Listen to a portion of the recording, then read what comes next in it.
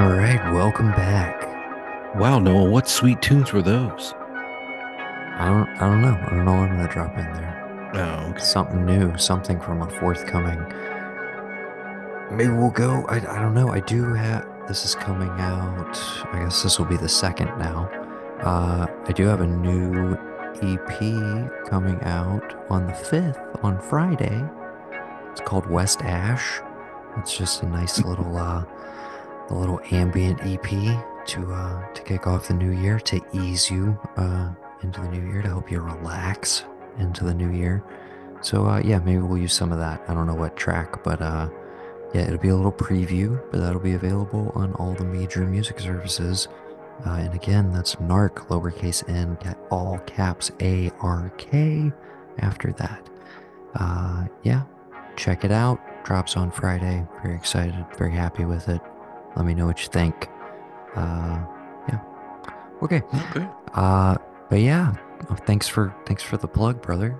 I guess that's what we'll do. And you want to kick off the top five? You want to flip? Yeah, we can do that. All right. My number five was Guy Ritchie's The Covenant. Feel like we talk about him a lot with certain things. Maybe Oh, some movies we haven't really delved into as much well, he makes like as others. two, three movies a year now, or at least Right, that's what it yeah. feels like. Yeah. He's just there To and the he's point just where I thought this came out last year. Gonna be honest with you. oh, okay. That's how long ago it feels. Hmm. Yeah. I didn't Um, mean to cut you off. Go ahead. no, I just I he's one of those guys that like I would not expect this to be his something that he tackles. So when I saw like the, premise, story, subject matter, I was just kind of like, huh, this is the guy who made like, because again, I feel like you get to know a certain director, you get like, you kind of get into vibe with them, then they do something that's a departure, and you're kind of like, what? It's like, uh, did Wes Craven direct Music of the Heart? Like that's his movie, right?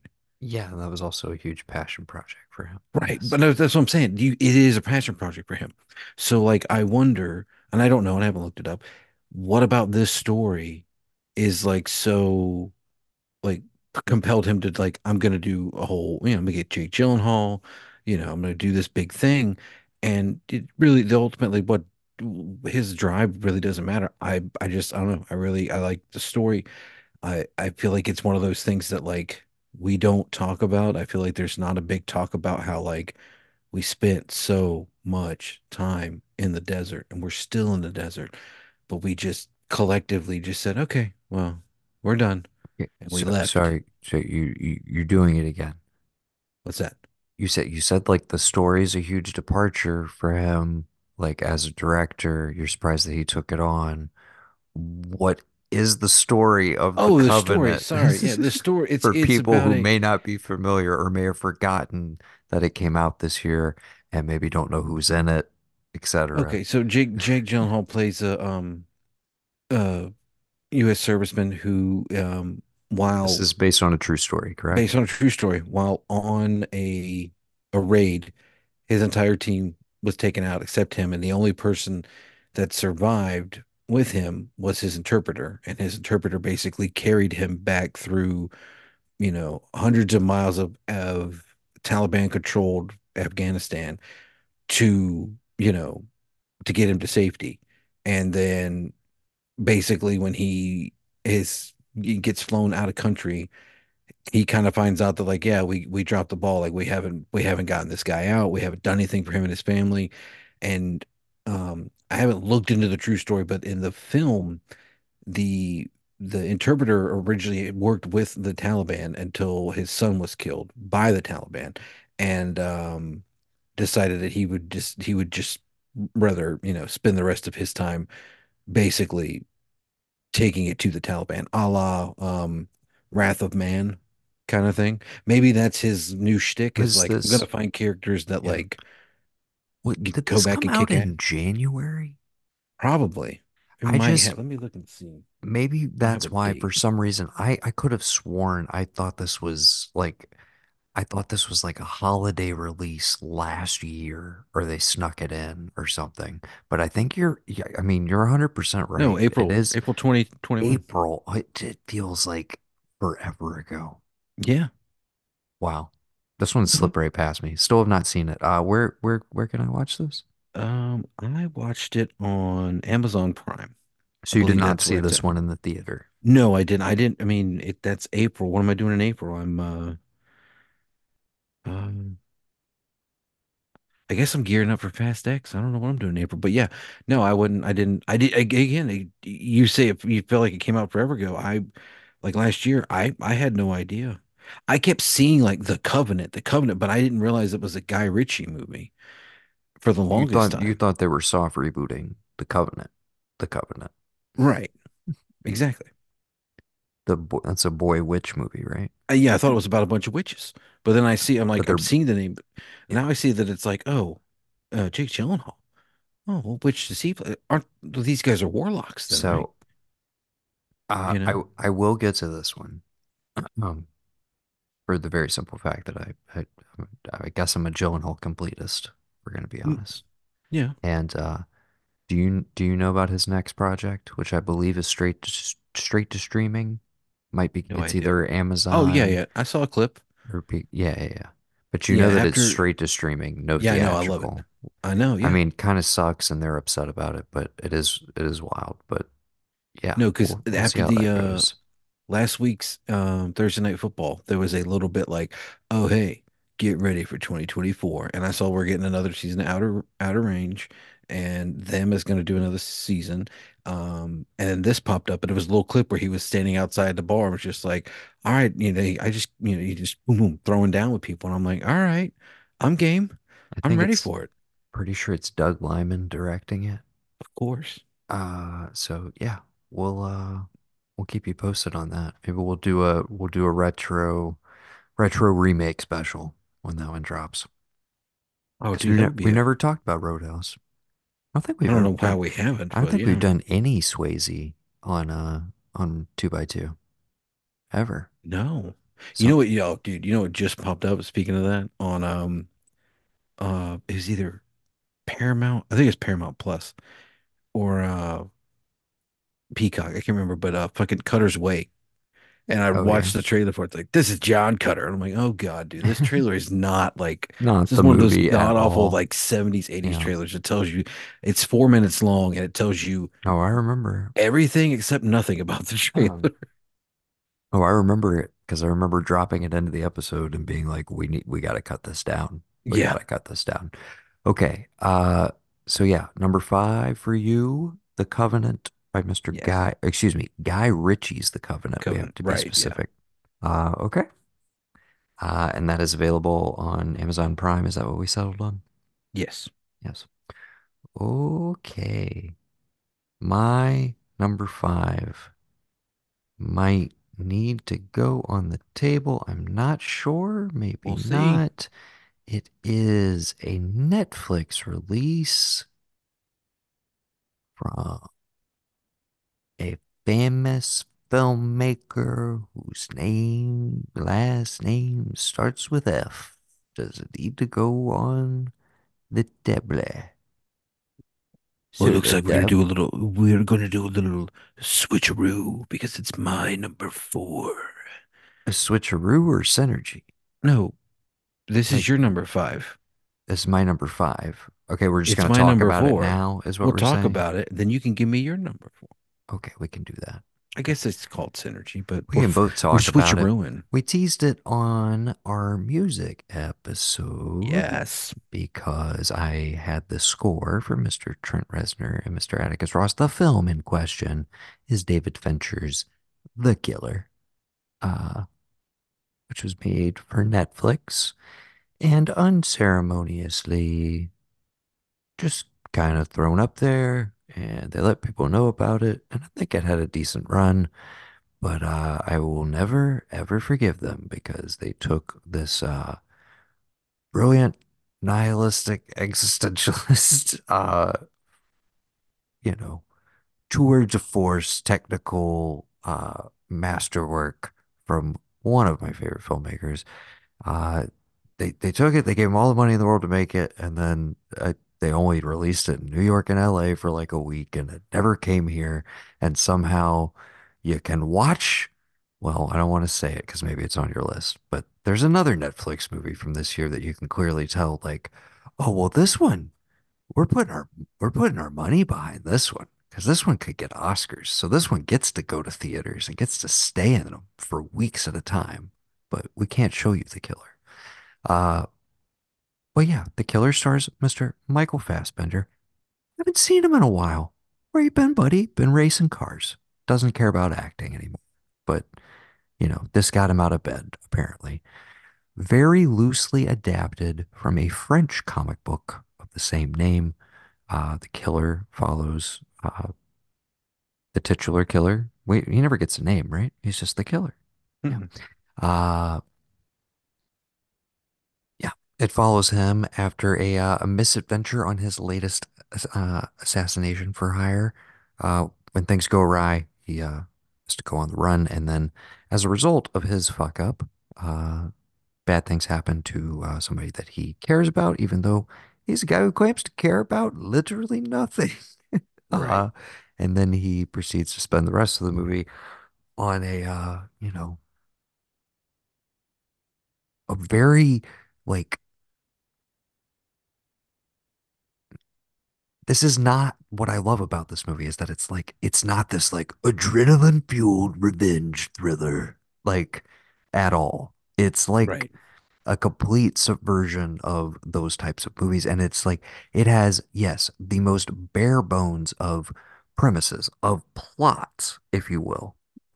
The story it's telling about this particular type of mentality, this guy who tries to present to the outside world and tries to basically like lie to himself on a regular basis that he is this like detached above it all sort of dude who like, denies empathy, you know, lives outside of any of the normal bounds of like human emotion, etc.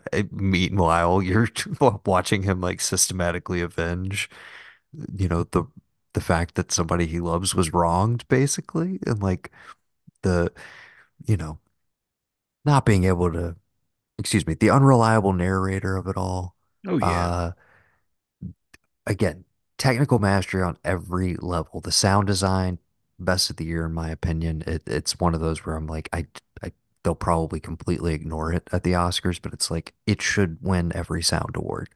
Uh, just incredible. The way it puts you inside his head.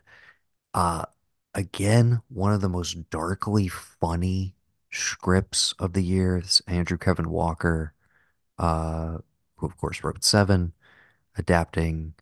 I guess this is an element, obviously, of the graphic novel. I've not read any of it, but it just so much of it just feels like Fincher.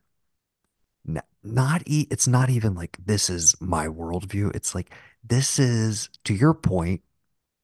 We before the break we're talking about Leave the World Behind and like kind of knowing your guy, so to speak. But it's like this is what he knows or thinks people think about him, Hmm. essentially, suffused into this character.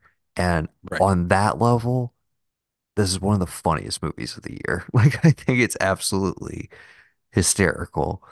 Um, Fassbender's just crushing, dude. Just one of those Yeah. things where you're just like so glad to have him back. And it's the again, I feel like it's the type of movie that is never gonna quite like be everybody's cup of tea. So it's never really gonna get the proper recognition. But I'm like, he's on the Arkies list for best actor. Oh yeah, He's definitely. on the nominees. Um, I think one of my favorite performances of his illustrious career, where I always enjoy him. Uh, yeah, I have totally hogged the mic. Tell me what you like about it. I mean, I talked about it on the cast. I love the Smiths of it all. It's like a greatest hits, and you're just like, would a nihilist like really? Of course, nihilists listen to the Smiths all the time. It's all about melancholy and nothing matters. you know? And I do, again, I think you hit it on the head with just like, yeah, this is who maybe most people who think they know David Fincher, like they're like probably watching this being like, oh yeah, well of course you would put that in this and well, this and that. It's like maybe he's actively doing that to you to make you like, understand that he gets it. He gets that you get what he's doing, maybe. I Yeah. don't know. I mean, he's yeah, clearly the dude has a very dark view of humanity. Always has, and is like that has not changed at all. And so it's like it's perfect to put a lot of that ethos essentially into your protagonist. It's hard not to like people are obviously the people who are always concerned with like, oh well, the director is always reflected in their protagonist, to some degree, that want to read into that, you know. Right. He's definitely toying with that.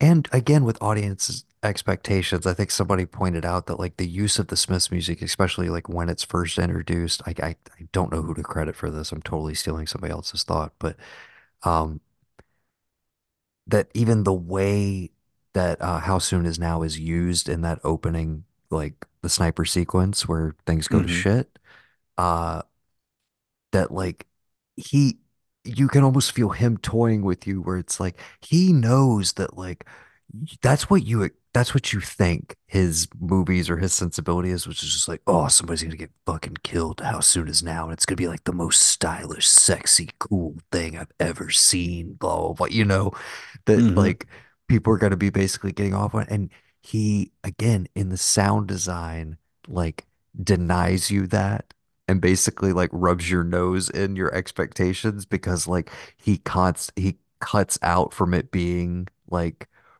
uh diegetic like in the ear of Hmm. the killer versus like, well, now it's drowned out because we're not focused on that, he's play and he cuts out at like all the kind of crescendo points that you would expect, and then like, just so many just it's the venture of it all. Just the tiny little details. It's the I'm gonna do 45 takes because I'm looking for like this, you know, tiny little magical thing that you just, you know, You might not get if you only do three you and might you not think you get. got it. Even as Yeah. controlled as so much of that is, that was what like blew my mind is you look at like some of the behind the scenes that are uh available, I guess mostly on YouTube because there's no like real functionality for it on Netflix, but there's been all these great making of docs, and I was like the whole scooter sequence, Hmm.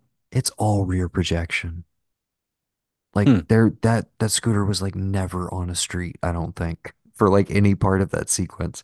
Yet you Right. watch it and you're just like, how the hell did they shoot this? You know what I mean? You're just like, but I mean, it is the highest level of like what should just showing what you can do with digital filmmaking where it doesn't always have to be purple goo and blue shit in the sky. It doesn't always have Right. to be in the service of a comic book movie. You can use it to stitch together and literally make like a new kind of movie magic where it's like you don't question for a second that Michael Fassbender is on that scooter like racing through the streets of Paris. And yet, Right.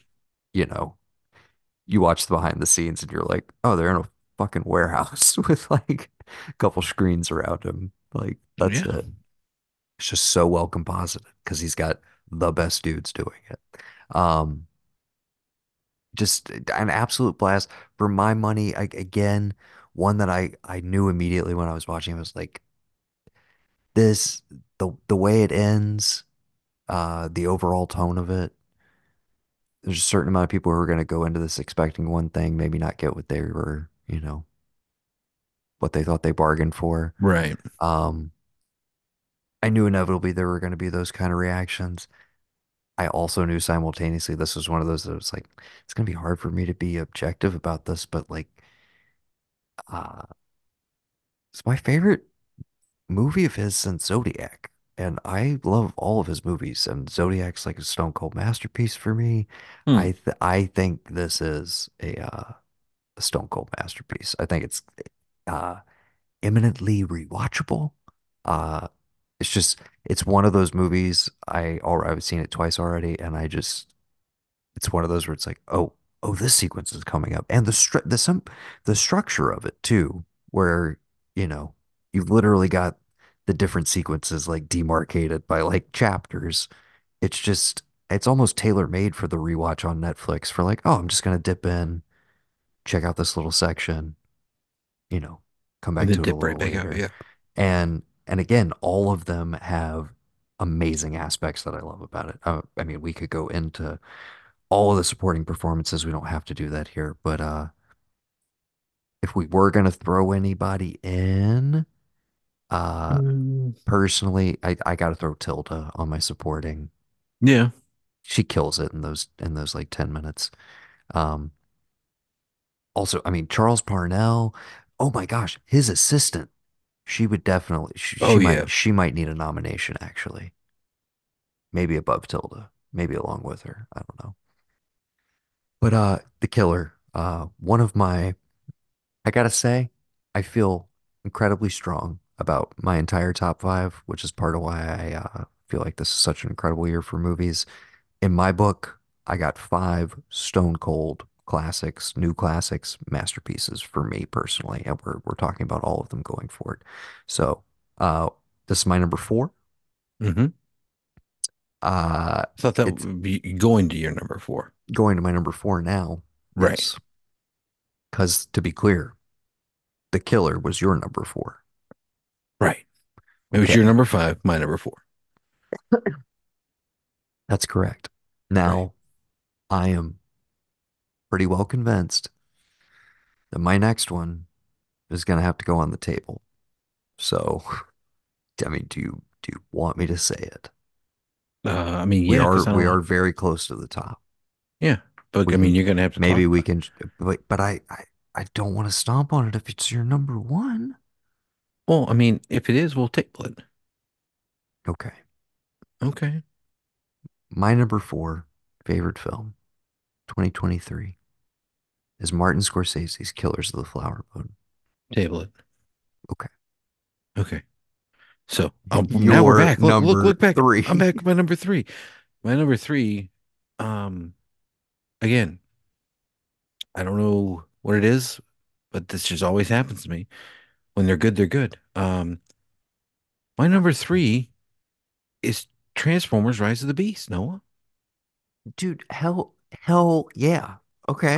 I mean, Or- listen, yes, yes. why wouldn't No, it be? no, I was like, where are the fucking Gavin picks, bro? I was like, I was like, dude, 1001? I was like, Is he okay. is I he was allowed to like, like indie movies now? Is he growing up? look at this artsy motherfucker sneaking in here at the end of the year. Like, what the? I love it. fully support this choice. I still have not watched it yet. On Paramount Plus, correct? Yes. You know what? Oddly, I gotta work tomorrow and it is like 1 a.m., so I'm not gonna lie to you and tell you I'm watching it tonight. But I'm gonna fucking watch Rise of the Beast. This is your number three, brother? yes. Fuck yes. Dude, I I went and love saw it you in so theaters on the much. last run, and like a week later, I get home and it's like, hey, it's available on Paramount Plus, and I was like, well, damn. But I'm so glad I went to Okay. see it in theaters Don't because, like, don't get lost in the lore, but explain to people like if they don't give a fuck about Transformers and they're like, you really like why would I come back to this? They're still making these. Like, tell okay, people why they should be excited.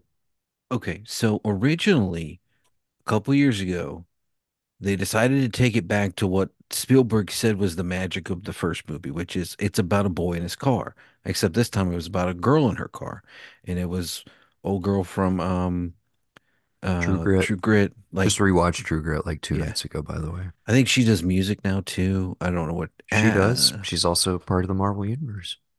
That's right. She is in Hawkeye. Yeah. Um, What is that character called? I have no idea what her character name is. Is it Is she just Hawkeye now? Hawkeye 2? Haley? Haley Seinfeld is the actress. Yeah, yeah. Um, but they did Steinfeld. Steinfeld? Seinfeld. Seinfeld. Yeah, Steinfeld. Yes. sure. But they basically they did Bumblebee, and it was like a standalone thing, and it tested so well and did so well box office wise that they said, well, Bumblebee's going to be like a hard reboot. Like we're done with what Bay did. We're moving along. And so the big thing was like, okay, well now you're gonna get Beast Wars, like like the characters from that. And I I think I've talked about it here. I know I've talked about it with other people, but the Bumblebee movie and this, they just feel so much more like grounded into like what we're doing. I don't feel like the space they occupy with the way they've done the CG, like Michael Bay's thing was like, hey, look what I can do. I got the best like aerial camera crew. I got the best people to tint the stuff afterwards so it looks orange and blue and orange and that. Like, look at this. Look at this mask. Like, I blew this up. I did this. I did that. Look at me. And that's great for him. And I'm glad he did that. And I love We those love movies. him for it. Yes. Exactly. But this is like, hey, you know what? We can do this in a Hollywood basement if we wanted to, and it Right. can look just as good. So we don't have to maybe blow all the money on the overhead, and we can stay under the line. So that this thing doesn't make money, it still make money.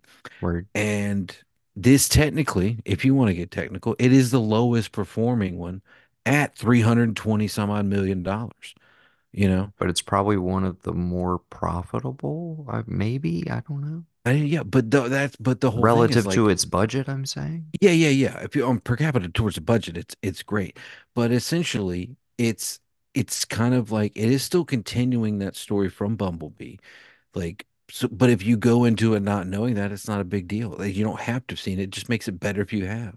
And so I luckily watched Bumblebee about a week before I went to go see this, so it all made sense.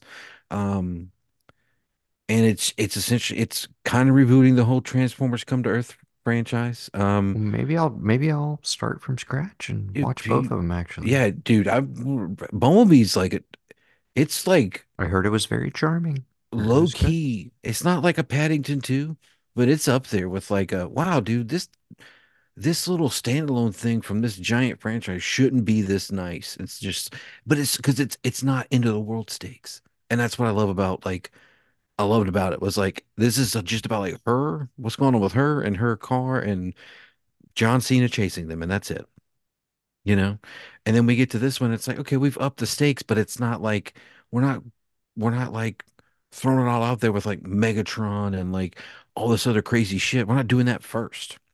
Like, we're still building to like when you get, and that's the thing I think maybe people are realizing now when they're bringing up old IP is that like 10 years ago we were shooting for like, oh, if it's G.I. Joe, we got to get Cobra in there, bro. Like we got to get Cobra, we got to show him, right?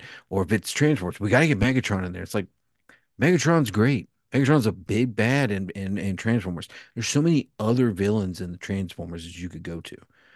So like the fact that you swing for the fences with Megatron in the first one, that's cute. But when you have to keep bringing him back in these other ones, it is diminished returns. As much as we love you, Mike, it's just what it is. But I get it. You're not writing a story. You're just making them. That's fine. But Yeah. with this one, there is a lot of like, okay, the people who made this, they love Transformers, and there's It was actual maybe human. like finally it What? being out of the, I was saying maybe it's finally being out of the hands of one guy the whole time, like just Right. letting some fresh voices in there. hmm And again, I'm There's actual shocked. human stuff in there that matters. Yeah, I'm shocked he stuck around for what, five or six of those? Yeah. Five? Yeah. Six? One, two, three. Um, Age of Extinction with Marky Mark, and then The Last Night with Marky Mark. So five, yeah. Oh man. Bumblebee is technically the sixth overall. This would I be the would have seventh taken overall I would have film. taken like three more ambulances over some of those movies. I'm just saying. I still haven't seen The Last Night. It's the dark horse now. It's Yeah. the one Michael Bay I've never seen, Okay. you know? And I have Well, it. I that just haven't that's cracked it out. that's encouraging because I don't have like a huge relationship to them beyond like playing with some of yours when we were kids. I don't remember watching the show very much, but it's just like I like friggin' robots, dude. Yeah. I like mecha. Well, I and that's another like thing. It's it's like, just cool to look at. So, and I and I'm talked into about Beast it. Wars. I could Oh be yeah, into you that. yeah. I remember you had Optimus Primal. But like I talk about it a lot, but like that first Transformers is just it's influential in me in my entire life. I spent um over like just stayed up over 24 hours and I spent all night just went to the movies and I spent the rest of that night with two really good friends. One of them isn't with us anymore, and it's a memory that's etched in my mind because that first one, for all it was worth, like with what Michael Bay did, he got everything right that he needed to because my buddy that was in the military was like, yeah, that is a Black Hawk. Yeah, we do do this. We do do that. And I'm like, Yep. okay, dude, I get it. Like he got it right. And he goes, no, you don't understand. He got it all the way right. Not just like it looks right. That's everything's right about that. So I can never knock Michael Bay for that. Because like as much as it may be like, I remember Evan Tuig being like, "What'd you think?" It was like, CGI piece of shit, and I was like, "I loved it," and you backed me up, and you're like, "Oh, dude, I liked the first one. It was really good." And I appreciated that at the time when you said that. But going to see this, it totally brought me back to that moment, and it totally got me on the edge of like, I'm watching this fucking popcorn movie. I don't care about how many takes they did it, what green screen, what basement they were in, what studio lot. I'm just having fucking fun at the movies, man. And I looked up, I was like, oh shit, we gotta go. And like with where it left me, I was like, if they told me that it was gonna take 3 more years for me to get this because of this actor strike, in 3 years, I'll be here day one. Just see it because it's just it's just a thing that really brings me joy. It makes me happy. And instead It's of what having to it's go it's what back it's and all throw on, about, yeah, man. exactly. Instead of having to go throw on something I've seen 1,000 times, I got something fun and new. We still have Peter Cullen doing the voice of everything. You got Pete Davidson does the voice. The girl in it, I think, might have been in Swarm or something Dominique else later. Fishback is in Yeah, it, yeah, yeah. yeah. Yeah. And the main lead kid. That's the thing. There's a lot of human stuff in this that like it isn't necessarily always about like, oh, we've got to find the all spark and we've got to do that. It's just like, no, man, like these human characters matter more than I think that like, oh, They look, actually have it's something to do in the action beyond just right. They, being yeah, fodder. Right. exactly. Okay. You know, Well, all right. yeah. Transformers Rise of the Beast. Yes. Hell yeah. Number three. Hmm. All right. My number three is probably the biggest swing of 2023, I would say, in a lot of ways. Uh and I guess it's probably gonna go down as a swing and a miss. It probably was always destined to. It was probably already destined for cult status like the weekend it opened. Uh it's Ari Aster's Beau is Afraid. My I number tried. three. You tried. You I, tried. I, I put it on as soon as I was available. I tried. I was so fucking sad, dude. I was like, "What? I can't watch How this." far'd you get? Like he tried to go across the street, and Spoilers for Beau is Afraid. Go ahead. he like was going across the street, and like, Because he needs water for right, his medication yeah, because he's very anxious yeah, because excuse me he is a very anxious man who is just simply trying to go visit his mother. right. Okay, that's and his bag is Who's stolen, his keys are missing, yeah, and he's anxious about calling her, and he tells her, and it's that moment of like, oh, I don't want to disappoint my mom, but I can tell she's disappointed, and she's like, I'm sure you'll do the right thing. And so dude? Just in a moment of frustration and anxiety and just dread, he's like, I got to take my medication because I'm on a bunch of medications because I see this therapist, et cetera, et cetera. Okay, there's no water. I'm out of water in my house. Oh, faucet. I'll go to the faucet. Oh, the water's out in my building. Oh, ah, oh, I gotta. Okay, shit. I have to take this with water. I gotta go across the street. Oh, would you looky there? Just a giant pallet of gleaming new plastic water bottles being delivered. Meanwhile, sheer fucking chaos chaos. outside. I Somebody getting know, their dude. eyes gouged out. Yes, dude. Like it's so. I will finish, but I was just like, what the fuck, man? Like, That made you sad and you turned it off there? no, no, no, no. The calling Okay. his mom and his mom just like the vocal drop. Whoever the actress is playing his mom, I don't know if you see her, if she's just a voice. Patty LuPone. But just like, ah, God, dude, that cut like because then I'm like, I get that it's supposed to be like this guy is scared, he has anxiety, and like maybe all the shit we see isn't real, or maybe it is real. We don't know, but it's real to him, and that's all that matters. So who cares?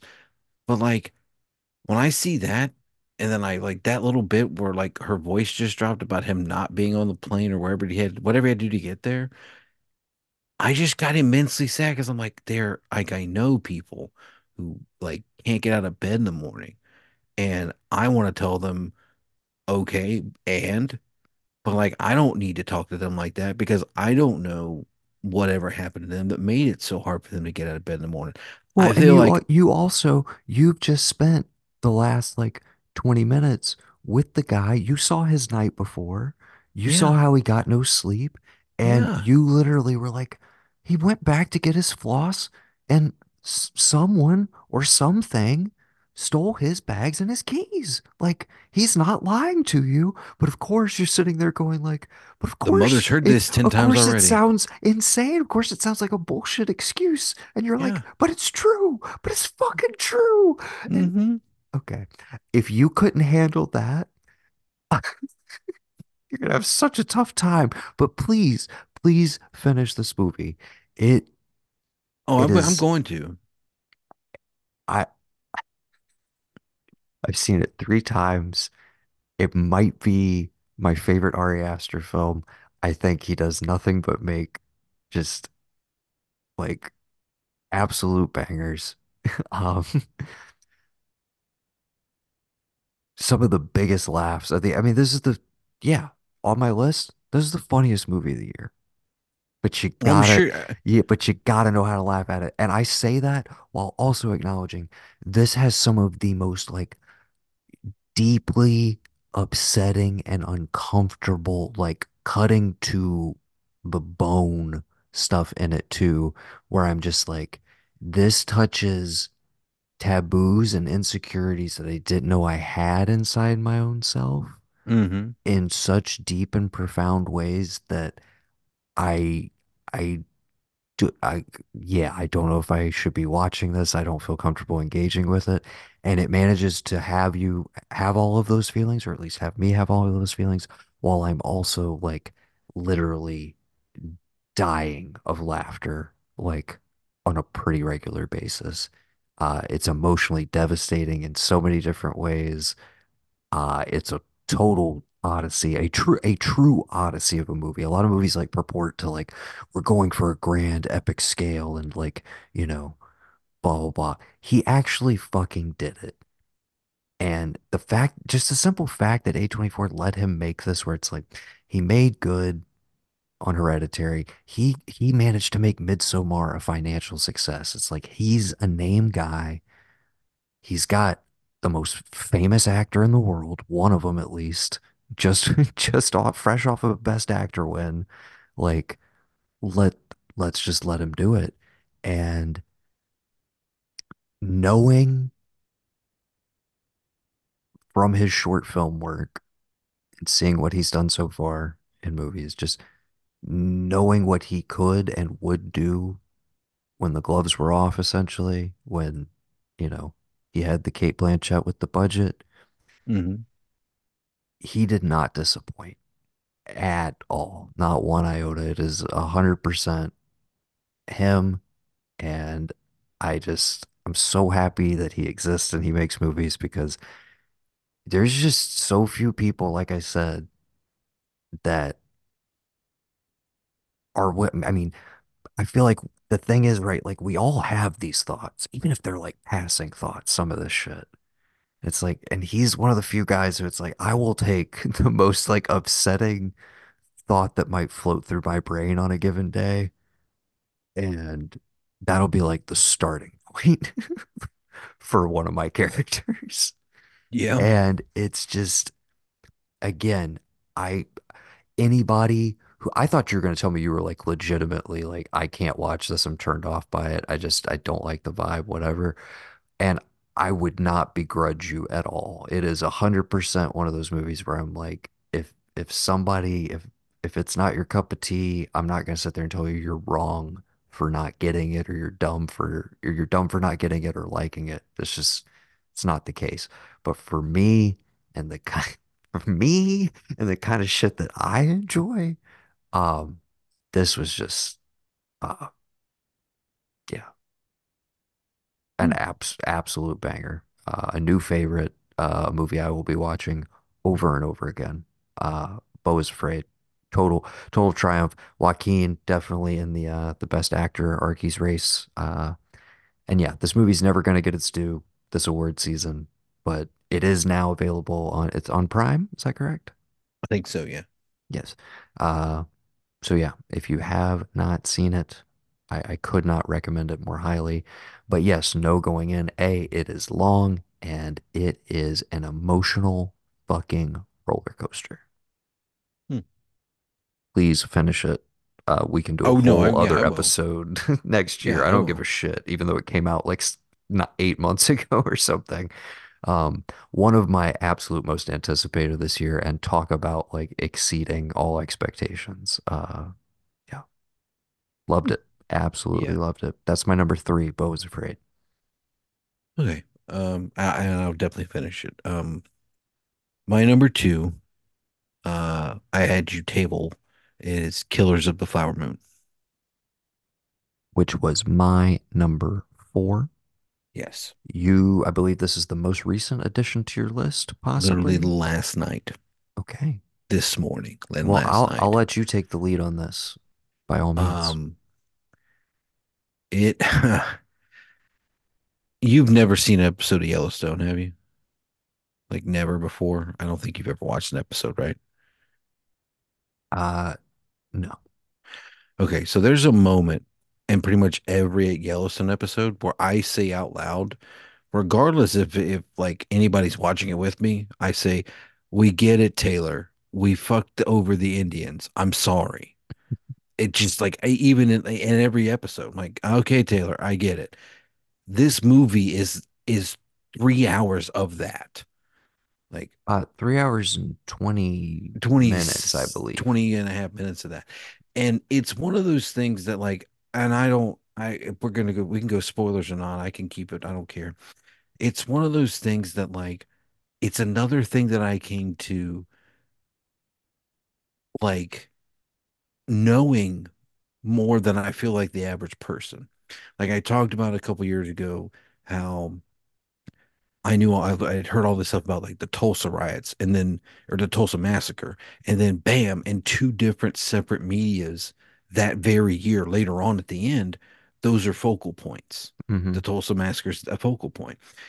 And I feel like this was either further removed because like I had heard all this, but the way that it was I was telling Bex about this, the way that it was told to me through the episode that I listened about this whole thing, it was framed and whoever wrote it as like, oh yeah, all these bad things kept happening to these Indians.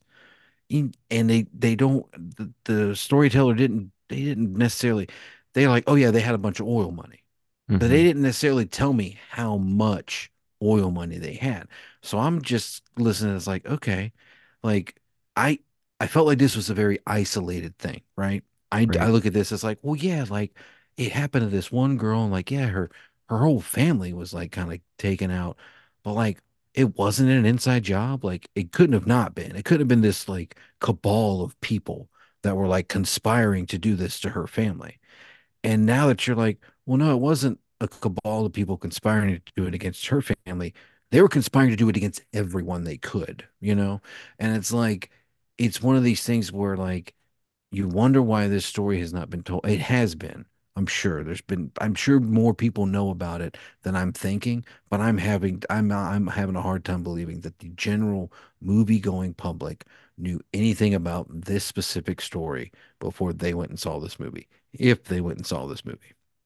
So it essentially is about a period of time post World War One, pre-Depression, where oil is discovered on the Osage Indian Reservation, and the powers that be and all of their great American glory decided that, well, I guess since all these brown Indian people are going to be, the richest people on the planet, in terms of money in the United States, they're going to be the richest people on the planet. we ought to one do everything we can to not give them this money, make Yes. it hard as hell for them to get it, and then you know possibly the effects of what that has them getting this money has on them as a people moving forward. To be as vague as possible. Again, if we're going to go spoilers, I I mean, can, again, it's but like spoilers for history and spoilers for a very famous novel.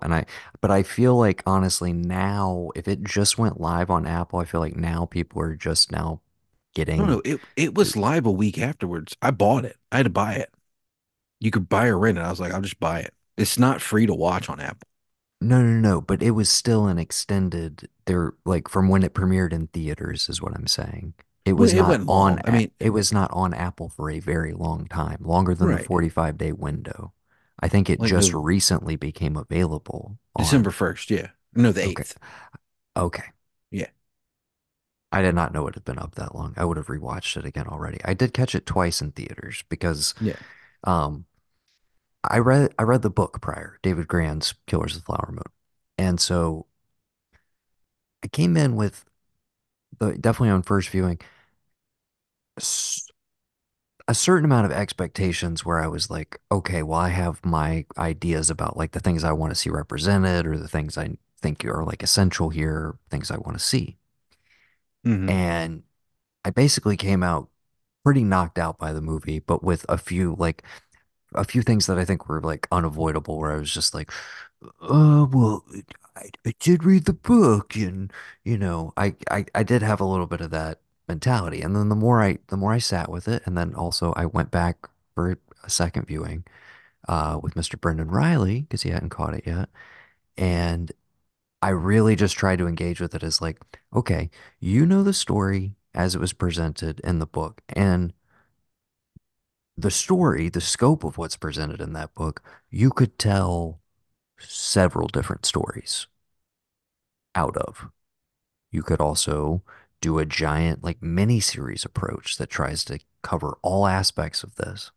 Hmm. But rewatching it that second time and zeroing in on, like, this is the story that Scorsese is trying to tell within, like, this is the themes, the story he's pulling out of this.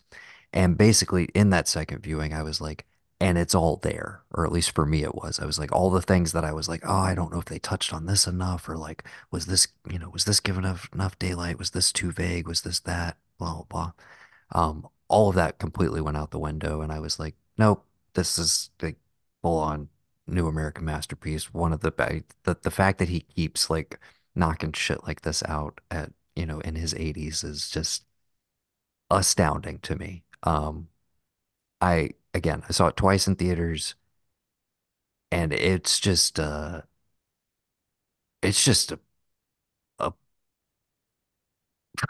I don't know. The words almost like elude me, man. What a tough sit, but Hmm. how the movie manages to make that, some of the most upsetting and depressing material you'll ever come across in a true story, uh, and still have you like kind of viscerally compelled and entertained by just the sheer filmmaking of it all. And again, the decision, without spoiling too much, but again, I think in the trailers, you and I talked a little bit about this going in, but they really right up, the final trailer before the movie, I was like, oh, okay, they're really they're giving away a lot. And then to sit down and watch the movie, and I was like, oh, that's the whole approach. That's the whole approach. Just like from the get-go, we know who the bad guys are. Hmm. And that almost being like, oh, he pulled all the mystery out of it. That's that's interesting. So why do you do that? That that's oh this is kind of upsetting because now I can't even sit with the ambiguity of like, oh, maybe something's going on here or whatever. It's like I got to confront this way earlier. Right. So, and that's what I'm saying. Like And the story that I was told via like the podcast about it, it plays it like that. We don't know what's going on here. And then it slowly peels back the onion. It's like, well, maybe it was actually her husband the whole time. You know, I don't think there's any, and again, it's been forever since I The listened to whatever way, show, yeah, but they don't go into any more backstory. So, like, I'm looking at this and I'm thinking, oh, the Osage murders. And it's like an isolated thing where this woman's family got killed. It is what it is. It's sad. Not knowing the scope of, like, oh no, this is actually a huge thing that no one talks about. Like, I know they still get money today, but I was looking at what like just a headright was in 1921. Do you know what one headright was? Apparently, if you had a own one headright, but what your annual payout was for that, just one, mm, fucking 22,000 American dollars yeah, wow. over 4 years, over a year, basically. And that's if you just had like one headright. Hmm. So like if you had like a bunch in one family, that 4,000 a quarter, maybe that's like, I don't know, 100,000 a quarter, depending on how much you owned, Yeah, where the oil was coming from. And it's just one of these things where it's like, in hindsight, if we're talking about this in 2023, 24, yeah, how did you not expect that that was going to happen? right. You give the people that you pushed off, the people that used to be here, that you've pushed off and pushed off and pushed off. The last place you push Well, them to, you don't think to check for oil there. They find it there, and all of a sudden you're like, oh shit. How do we get that money back without looking like, quote unquote, this is a terrible joke, an Indian giver? You hmm, know? Like, I'm not trying to be funny, but like, how do we do that? Well, we can't really do that because then we're really gonna look like shit. Like, never mind all that other terrible shit we've done. But if we actually tell them, go to this land, get off your own land. Wait, you gotta get off we can't make them yeah. get off this land too. It's just that's a bridge too far, guys. What are we gonna do? It's like, okay, but then it's like, this is obviously what's gonna happen. Like, it may be shocking to like think like, oh my God, I can't believe people did this to each other in the 20s and 30s before the Depression. Okay. But it's like, I don't know if it's trying to speak to some innate American or human nature of like, just we'll do this, whatever. We'll as an American, you're just gonna take and do whatever you can until you can Well, use up everything around you. I don't know what we're trying to say here. I think I mean, it's a huge thread through like all of his filmography, but just morality in general and Hmm. what people will sacrifice for, you know. So to that point though, whether you know some of the behind the scenes and the like other stuff surrounding the project or not, I think is kind of irrelevant. But I will say to you, originally DiCaprio was going to play Tom White, and the whole structure of this was going to be, founding the FBI comes in, they're trying to figure out this case, uncover this vast conspiracy, you know, comes in, he's the hero, right? And like Hmm. Ernest is kind of a footnote, Molly's kind of a footnote. Somewhere in the midst of this, I guess that they kind of credit DiCaprio as the one who speaks up and is kind of like, I feel like we're missing something here. They basically kind of go back to the drawing board and it's like, wait, maybe it's the marriage. Like what if we focus in on this? And then that flip happens. And that I think that like everything is right there in that decision because now you don't have anything to distance yourself. Like if if he comes in as Tom White, like and Jesse Plemons, who does in fact play Tom White, comes in late in the game and is incredible in this movie, but if you're telling it from that character's perspective, it's very easy to be like, "Oh, look at these bad guys over here. I can't believe how terribly they were treating these people or whatever." But making you sit with the idiot, the true, like the complete dumbass, at the center of Yeah. it, who's being manipulated into all of this, but like nevertheless is still taking part in it, like making you sit with that person, you can't you can't help but be implicated. You can't help but sit there and be like, why are they doing this? Like, how could they let this happen? Why won't anybody help these people? And you start to eventually get it over the course of 3 hours and 26 minutes. It's like, oh, well, we do this every day. Like we all do. We literally we know that there's like terrible shit happening, whether it be to indigenous people, black people. Like it doesn't matter. Like however you want to extrapolate that out, we we all like see shit happening constantly, and we just kind of just turn a little blind eye to it. And I think you cast like the most famous movie star in the world and you make him play like a fucking rube who's just like, you know, maybe has a good heart, but like doesn't have a soul.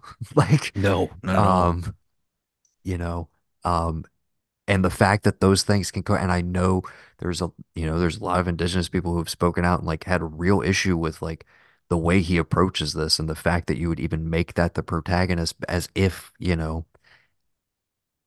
if that's some sort of an endorsement or it's trying to make you empathize with that person at all. And I think that's such a still to me just such a weird reading. It's not how it came up, but again, I don't begrudge any person their feelings on everything that this movie has to stir up. But I think fundamentally the movie almost acknowledges that it's like it's not pitched at a native audience.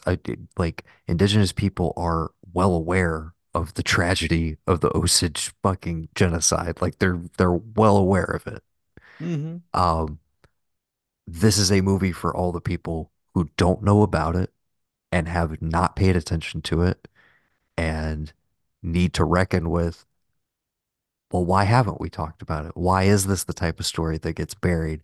And that, without, I will say this is spoilers to me because again, it's history, but this is the one thing that kind of like is a choice, if you will, and is definitely like something I wouldn't want spoiled for me. It was truly like a in the theater, like a true knocked me on my ass when I kind of sat with it for a minute moment. But the actual ending, I want to ask you how you felt about it. The, you know, we have the courtroom wrap up. We have the moment between the two of them afterwards where she asked him whether he knew about the poison, being very vague here. And then we cut away from that and we get our epilogue, but it's not delivered in your typical, here's your chyrons on the screen at the end of the movie. It's presented in a very different way. What did you think about that? I I think um I think it lends itself overall to like Scorsese's message of you know, I can talk shit about comic book movies because I read real books. I was that nerd kid who had to read real books and not I didn't get to read comic books as a kid, and my parents made me read real books so I could make whatever movies I want to make. Just kidding. No, I think it's a testament to the fact that in 19 those were done like when the trials happened in what was it 23, and then like 30 it was done in 23 and it was done in 35, that like we've told this story on the radio when radio was the only thing that we had to tell this story. We told it here first, you know. And again, it is neat to see like how they actually made all that happen, but it shows, and it's odd, it's this weird thing because like um it's like a weird zeitgeisty thing that like he's kind of hitting on this thing of like, oh, you think, to me with this ending, oh, you think like true crime podcasts are cool? Have you heard true crime radio shows from the 20s and the 30s? They got nothing on these punks with their iPods and their iMacs and everything today. They had to do it all by hand. You know, something fancy sound effect. What? No, somebody had to make that in the studio right there. It's just this weird like flex on people being like, yeah, you know, this fun stuff with the true crime you love now, the story you might have heard before on a podcast. Guess what? They did it on the radio live when it happened, and about 10 years later. And guess what? None of you watching this shit have ever heard of it. None of you have. but I know about it because I read real books when I was a Oh, kid. My parents okay. made me. Okay, so that's what you took from the ending. And I appreciate it being that way. And I appreciate him coming out and telling me to my face that like this is what happened to her. This is what happened to these people. And like no real justice was done because they let him out. And the shittiest thing of all is that that guy did not die until 1986. He made it all the way to 1986. That's the shittiest I'm part not about the try entire story. I'm not trying to put words in his mouth, and this is again just my take. But I thought what we were meant to take away from that was quite a few things. But A, that's like it's it's an FBI sponsored broadcast, Right. Yeah. Yeah. which I think is very interesting given that they get it they get into more of this in the book itself, but there's a whole moment where it's kind of like, okay, well they got their guy and we kind of wrap this up, but like, but what about all those others, like all those other murders we heard about? And it's like the FBI like kind of pats themselves on the back as like this great early success and we solved the Osage murders. And it's like, yeah, but there was no follow up on all this other stuff. Like the author David Grant is going back present day now, investigating some of these that were like never touched and just like it was like, oh, clearly, yes, this happened to this person too, but we don't know who exactly. And like obviously it was this expanded conspiracy because at the end of the day, the answer was like who was in on it? Literally everybody. Like all of the rich white people in this area, they're all doing it. They're all in The that rich room. and the poor white Like, people. yes, exactly.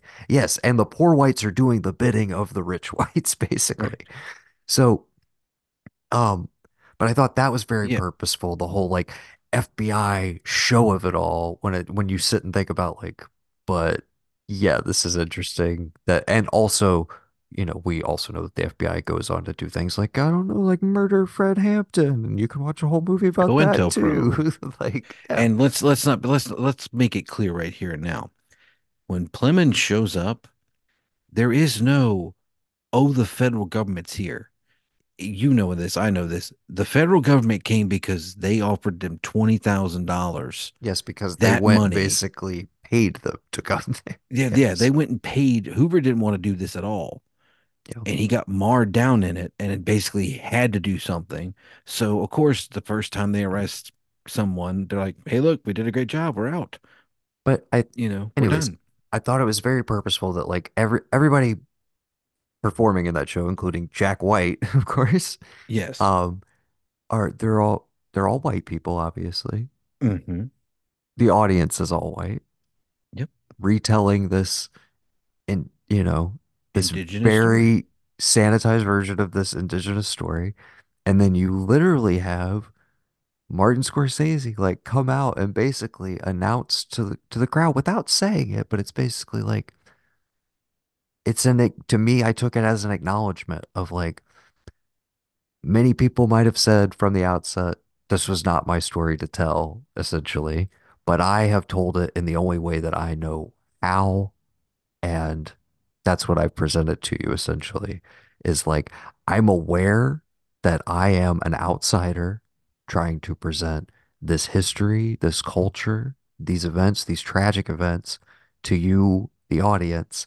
And I realize that there's a limit to how much I can, truly live in this experience, quote unquote. But the story I could tell within it was about this marriage and the dynamics of that. And they echo and explore everything about what we want to get into. There's so many sequences and individual things I could talk about in this movie. We could do a whole pod on it. I want to say, like, for me, maybe definitely up there. We're talking like top three DiCaprio performances. I thought such a different mode. Um, really bold choice. Lily Gladstone. Uh, I really hope she takes Best Actress at the Oscars. I thought she I was do. absolutely incredible. De Niro as menacing as ever. There's so many great little supporting Well, people what's really speckled bad throughout though? here. Like, I feel like in that sometimes when he's yelling at DiCaprio talking to him, he was just like this close from being like fucking what Cape Rocky and Fear. Bullwinkle. Oh, I thought you were gonna say Cape Fear. There's a little bit. They're a He little bit, dips yeah, a lot of into a Cape Fear. little Yeah, bit I of could feel, yeah. especially in the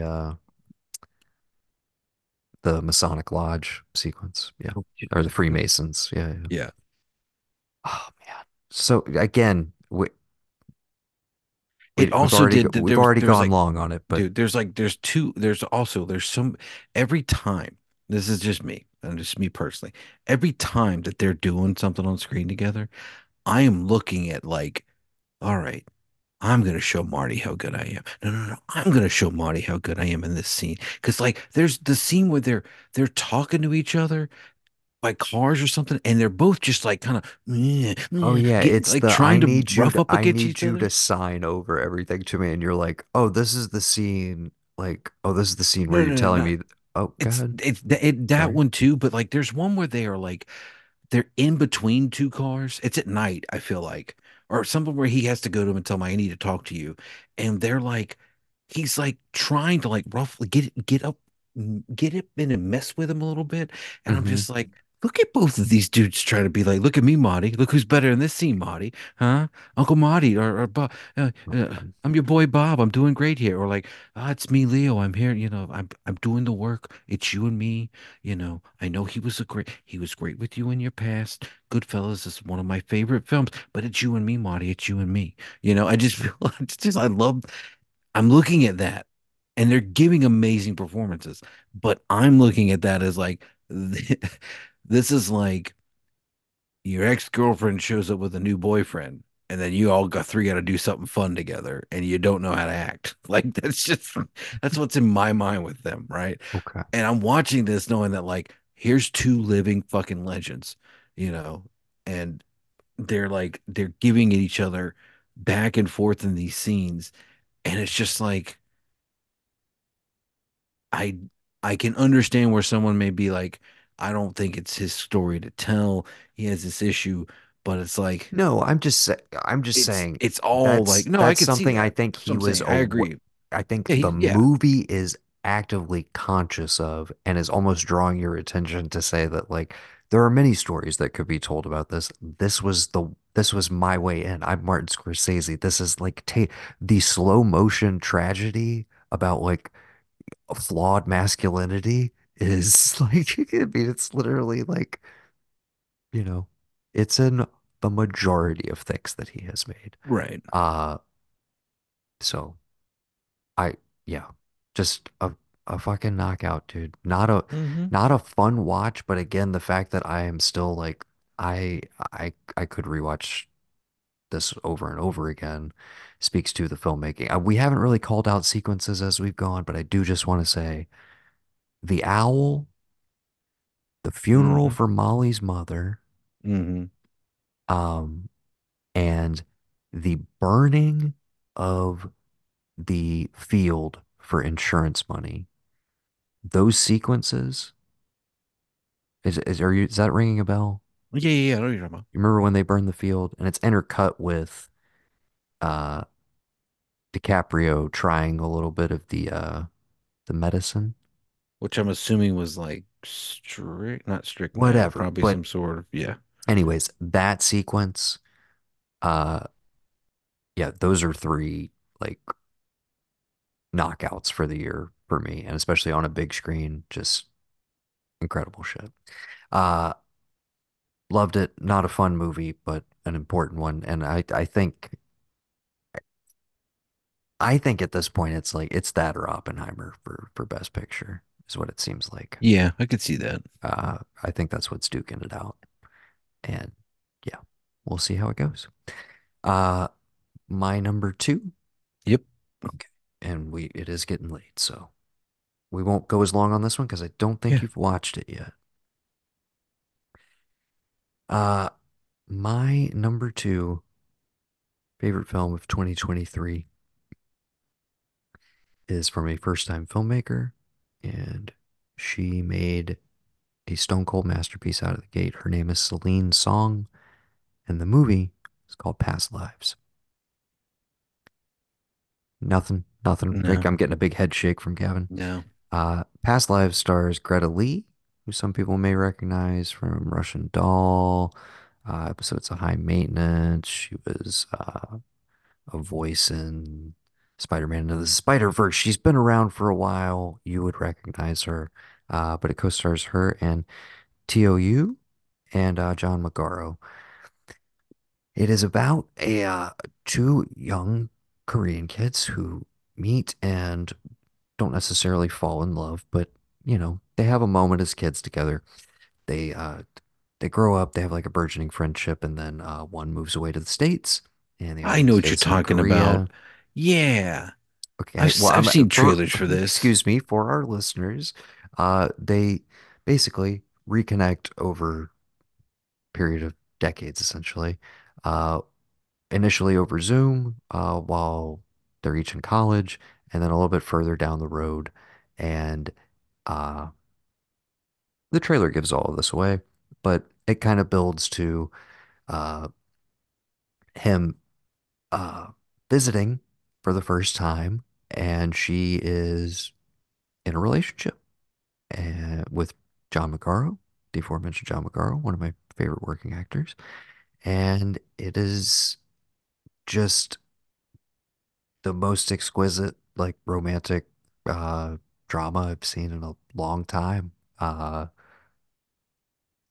Absolutely incredible performances, and the thing that puts it over the top is the filmmaking, the way the form and content just like perfectly mesh together. It's a movie about, you know, time, about missed opportunities, different paths you could have taken, all that sort of stuff. And the way that is reflected in the filmmaking is just like note perfect. It's the kind of stuff that like you could teach in a film class, and like some people, you know, a shitty person would be like, this is pretentious, and another person would be like, no, this is like the ideal of what you should be striving for, where it's just like every single shot in my movie, every scene is working towards the same thing that I'm trying to get at.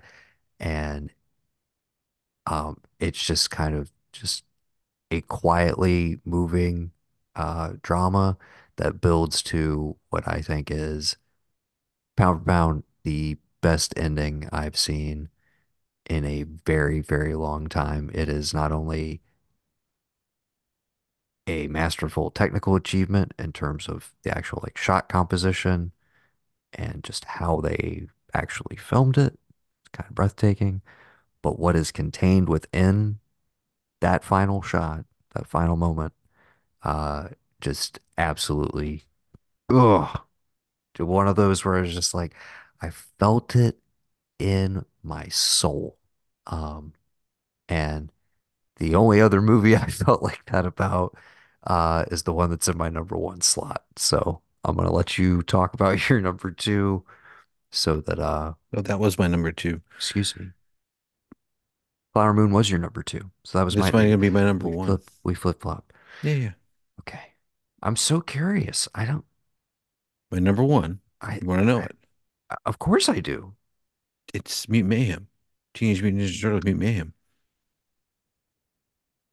I would make more noise, but it's like 2 o'clock in the morning. But like, Yeah. hell yeah. Yeah. Get up. Mm. Six I'm in the I'm morning, police at my door. I'm Like, freaking out over here. dude, I've seen it like four times. I've just, it's since it's become available streaming, I've just watched it. It's just so fucking good. I don't, it's like, I'll go catch Across the Spider-Verse, but like, if there's one thing I love more than Transformers, it's Ninja Turtles. You know, it's like, you're going to give me that, and I might get a TV series of that soon, like in that animation style. You're kidding me. I mean, we talked about it when it came out, the decision to have, kids be like the turtles, the adults who are doing the voices and like the old actors who are doing it, they know what they're doing. They came to play. It's not anything crazy. Jackie Chan as Splinter, it's a no-brainer. I mean, no offense to Tony Shalhoub from the like 10 years ago, but like, yeah, it's Jackie Chan, obviously. Um, I love that they don't. What we talked about, they give you a ton and they don't give you anything at all. You still got Krang, you still got the Technodrome, you Oh, still we got the have Shredder, so all so that, much dude. stuff to Fucking pull Casey from. Jones, dude. You still have Casey I'm Jones. so curious who they're gonna get to voice Casey Jones. I'm Ah, so dude, I would. curious. It doesn't matter who it is. I don't care. The voice cameos for like Brave Ballet, and then just Bebop and Rocksteady. The idea that Bebop and Rocksteady were already mutants, even though like we know they weren't. They were turned into mutants by the Shredder in the TV show, Yeah. but it doesn't matter. Like it's a fucking good time, dude. Like An it. absolute blast. We are Yeah. living in a time where guys like there are guys like us who grew up loving the same shit that we did, and they are in the positions to make these things the way that we would want them made. It has happened more and more in the past 5 or 6 years, which just means to tell me that either it keep your head down and keep working hard, you'll get wherever you want to go, and then eventually you can do the little thing you want to do. You can move to Hollywood wanting to direct movies, but you wind up on SNL and then you make Barry. And You here's can you could do anything, and like I just this one overall, it's different because it's like I'm always gonna want another live action, put him in the Jim Henson workshop suits and get it. I'm never gonna have that again. I understand that. There's a soft spot, and I always want one of those. But if the thing I can get is this, that's the next best thing I can get, I'll take that for the rest of my life, dude. and Like, and doesn't matter. let's be real, dude. It it for me personally took the Turtles to a place that it's never quite gotten to because the heart, dude, they Yes. managed to deliver multiple times in this movie, like Yes. genuinely like what I felt were like deeply felt scenes. And I was just like, and they're not cynical and they don't feel like they're saccharine at all. They don't feel like there's some like, you know, nostalgia poke that's just like, oh, see, I got you there. It's just on its own terms. It made me care about these new versions of these characters. It made me want to see them succeed. It made me understand their whole struggle. And it honestly, it deepened where I was like, I don't like, I don't even know that like any of the other prior No. incarnations have ever gotten to this level of depth of like, I really give a shit about these fucking little Teenage Mutant Ninja Turtles, dude. Like, holy shit. Dude, you And gotta like there's a again, point in some of the this best movie. voice performances of the year. The So good. the, the spoiler, I don't care if anybody hadn't seen it. There's a point in this movie where uh uh God, what is his name? What is Ice Cube's character's name? Uh Superfly, Superfly. I don't know why I'm saying fly lounge fly. I don't know or lounge anyway, Barfly. Barfly, yeah. So I don't know. But it's there's a point where they're Superfly to be fighting clear. him and he's like, "Hey, come on, Rat Man. You know I'm right. You don't like the humans either." I'm like, "Bro, Splinter could have been just the same as him. Like you have your villain that you want to stop, and it's like, yo, your dad Well, the thing, shares that mentality, but absolutely, he's the thing but that's he's what snaps him out of it is so yeah, great. it's beautiful, dude. Like you would never do that. Like 20 years ago, that's not even on anybody's mind, right? But to have that complexity and to put like heart and soul in it, because like this is the same rat that you're like, you see all that and you're like, oh my God, emotional point. But then there's like that whatever that crazy bug cockroach thing is that he's like, oh, I speak her language. He's so happy about like and then the payoff of the milk machine, dude.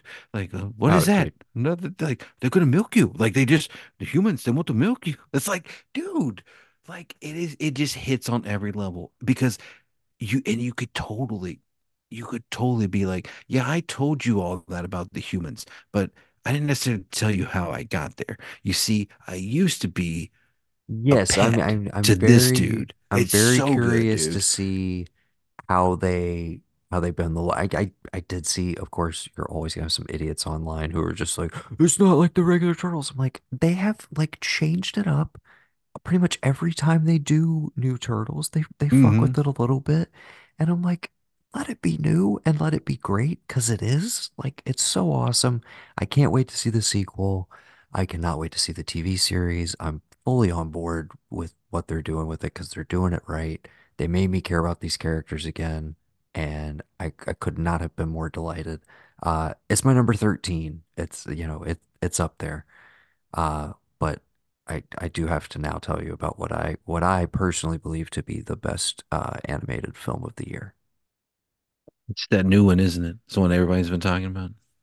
It's the latest, Mm-hmm. possibly final, Yeah, hopefully no, not last I don't think so. film from the master, the one, the only Hayao Miyazaki.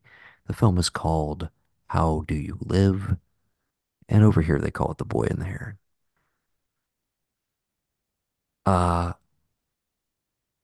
I don't know what you say about something that you've anticipated for, I guess, like, I guess proper maybe around like 6, 7 years. This is not quite a Tar scenario where I waited, 16 years or something for it, but um, I was, I, I had so much curiosity about what this film would even be. I think I may have touched on one of our prior pods, but when it was released in Japan, there was uh, no trailer. There was only a single poster, but they didn't announce who the voice cast was going to be.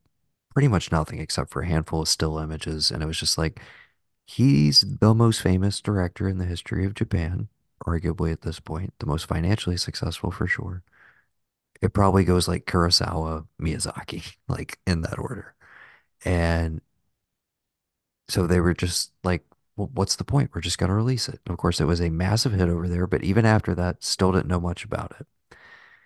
The Boy and the Heron, like a lot of Miyazaki movies, is about a young protagonist uh, dealing with, you know, coming of age. In this particular case, the protagonist is a little boy named Mahito, and his mother has been tragically killed in a firebombing of her hospital. This is during World War II. And so subsequently, he and his father move out of Tokyo to a more rural area of Japan, and uh, the or his father rather decides to remarry his aunt, his dead mother's sister. So moves into a new place, new mom essentially, who's his aunt, who he's never really met, and he's dealing with that. Finds out he has a new baby brother or sister on the way. So it's also just a lot of changes, a lot of stuff going on. And around this same time, he starts seeing a blue heron flying around the property. Uh, Shortly thereafter, this heron starts to tempt him and says basically, like, I know where your mother is. I can take you to your mother. And boy's pretty smart. He's like, I think you're kind of bullshit, but like, I do kind of want to see what's going on here. So, inevitably, he is led into a fantasy world, if you will, a parallel world where he goes on an adventure to see if he can, in fact, find his mother and whether he can trust this new friend, the heron. And I I can't even begin to spoil where the movie goes, what happens in it. It would serve no purpose to, because like a lot of Miyazaki movies, it's not about the plot, it's about the story, it's about the feeling, it's about the emotions. And so much of what I love about this movie, uh, they are the kind of things that I would struggle to find words for. Sometimes something just hits you and you can't even quite articulate what it means to you. This is one of those movies. There is a famous critic, and his name escapes me at the moment, but he has described Miyazaki's movies as encounters with the sublime. So sometimes it's hard to talk about them because that's literally what they are. They're a universe unto themselves. They're movies unlike anybody else's. This, if it is in fact the final statement, is for me a banger to go out on. It is so much a summation of, it seems to have elements of all of his prior filmography kind of rolled into one.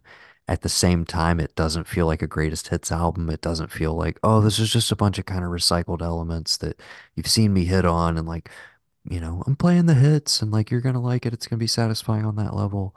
Um, it's not that at all. It's a complete new, wonderful world to explore.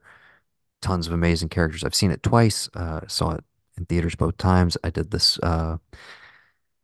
subtitles first time, which was absolutely incredible and my preferred way overall to watch it. I did dub the second time specifically because the Heron, which is a truly unhinged performance in either language, I knew was going to be portrayed by none other than Mr. Robert Pattinson, and he did not disappoint.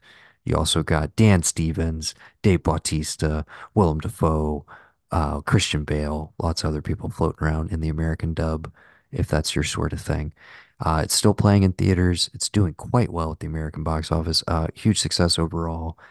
It's definitely going to be up for animation, and it really seems like a showdown this year between this and Across the Spider-Verse. And obviously, based on its placement, you can tell where my loyalties lie.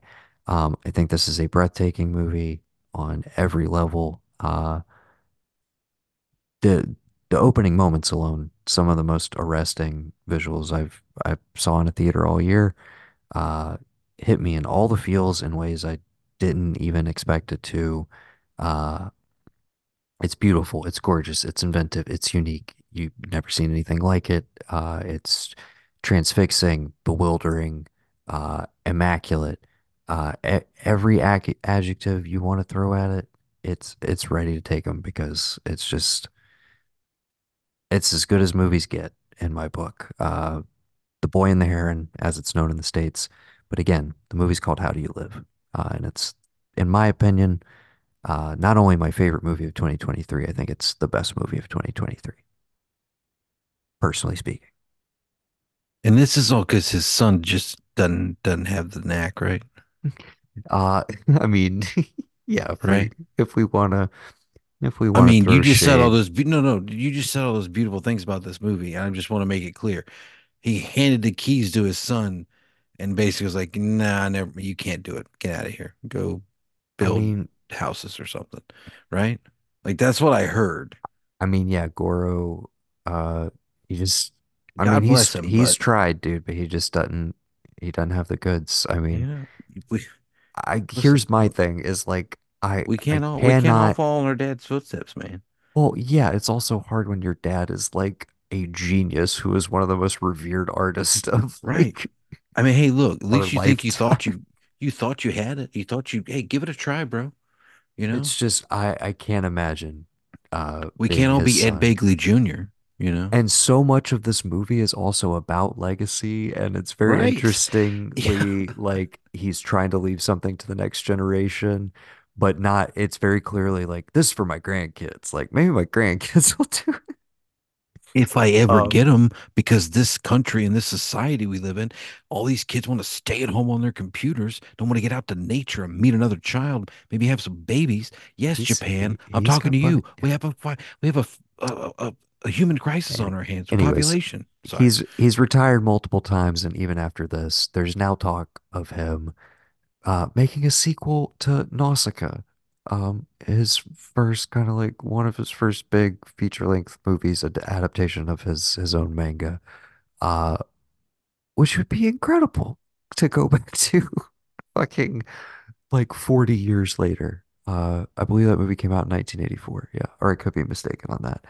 Uh, just Yeah, this was the tippy top of the directors I love making a project this year, and I could not have gone in with higher I mean, my only expectations were that it would be one of the most profound, moving, ecstatic theater going experiences of my life.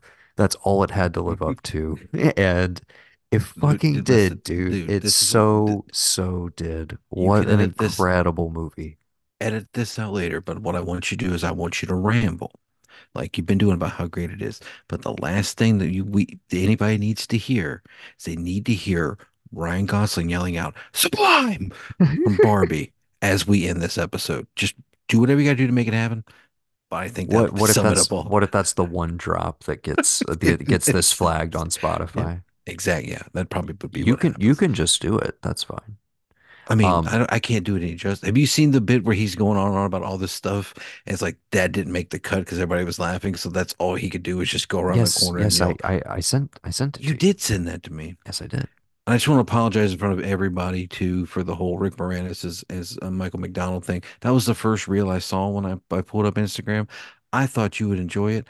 I thought mom would enjoy it, but she didn't ever check her Instagram, so that's where I send everything that I want to save. And dad has yet to Meanwhile, it send me was the anything back last about it. thing I It was the sent you. last thing you sent me, so I will check my reels, Okay. new reels from you first Gotta before check those sending you reels. reels. Gotta Yeah. check them. This Um, has been a nice, big, long discussion. Normally, in years past, we've done honorable mentions, etc. But I feel like, I mean, I feel pretty great about going out on the note we did. yeah. The 1-2 punch of the two best animated movies of the year, I think it's the first time I picked an topping animated our, movie. well, yeah, Yeah, and it topping is. our list. I mean, Hmm. great year for animation. Uh, great year for fucking movies, dude. Yeah. Uh, I feel like as you were talking about like late in the game, some stuff that like, you know, harken back to childhood. I feel like I've maybe hit that nostalgic wave where I'm like, I'm a little nostalgic for just like the adult like dramas and stuff that may I have a lot on my extended list that were just like, oh, these were just like these were just solid. These were just like good movies. Like I feel like I hadn't seen some stuff like this recently. Some ones that didn't come up, that I don't want to bring up here because maybe we'll get into them. I do just want to ask, did you get a chance to see the Iron Claw? No, I want to. Okay, because that is one that I definitely thought I might hear creep up on your list. It's just outside for me. I just saw it recently, but a movie I would love to talk in depth with you about. I was very, very moved by it. I found it, it's a tough sit, but A really, lot of really father good son stuff movie. in that. I don't know how well equipped I am to handle that right now. So Uh, we'll figure it out. it's uh, it's a lot. You Yeah. did you? We'll leave on this note. Did you make time to go vroom vroom? Signore Ferrari, Did you see a Ferrari? if Italy Dominic the wants a Coco. scapegoat, here I am. Is that a yes? Is that C? Yes. See. Yes. Yes, we See. did. Okay. Well, Vroom. we'll leave that as a teaser. All I will say is it didn't make either of our top tens, but number one in our hearts as the host of Manhunters. Oh, yes. Definitely our favorite film of 2023, Michael Mann's Ferrari. And we'll be talking about it on Watch episode 14 next week, baby. watch one man try to keep his company afloat, keep it out of any kind of turmoil, pick the perfect driver, and manage telling his wife about his. Watch the ultimate Michael Mann protagonist come to terms with the idea that two objects cannot occupy the same The same space face. in time. That dude, sorry, teaser for next week. That fucking monologue. I was jacked. Oh, Yeah. I believe I messaged you before you went in. It's manning all Man, over the no. fucking place Fucking for 2 hours and 10 no, minutes. you said Ferrari fucks. And I was like, okay, I know where we're going. Like everybody had told me, everybody seemed kind of muted on it. Like, we're glad to have him back, but like, this is not like top tier. And I watched it and I was like, I don't know if we got brainwashed by doing 13 weeks of that shit, but I was like, this is the most fucking Michael Mann ass movie I've ever fucking seen. And Yes, dude. I loved every second of it. Great movie. Thank you, sir. Okay, so next week, we resurrect Manhunters and we talk Ferrari. Uh, until then, I have been Noah, I have been Gavin. and we've been the Blanchard Brothers. And these have been our favorite films of 2023. You've been listening to what we've been watching. Thank you to all of our incredible listeners for another fantastic year. This is the start of season 8 of the Arc of E podcast. Come along on yet another fantastic voyage.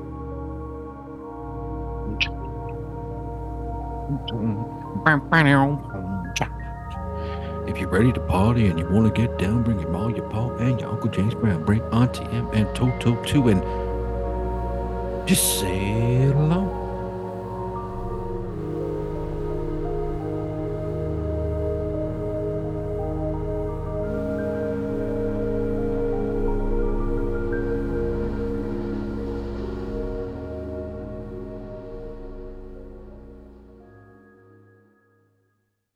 Sublime.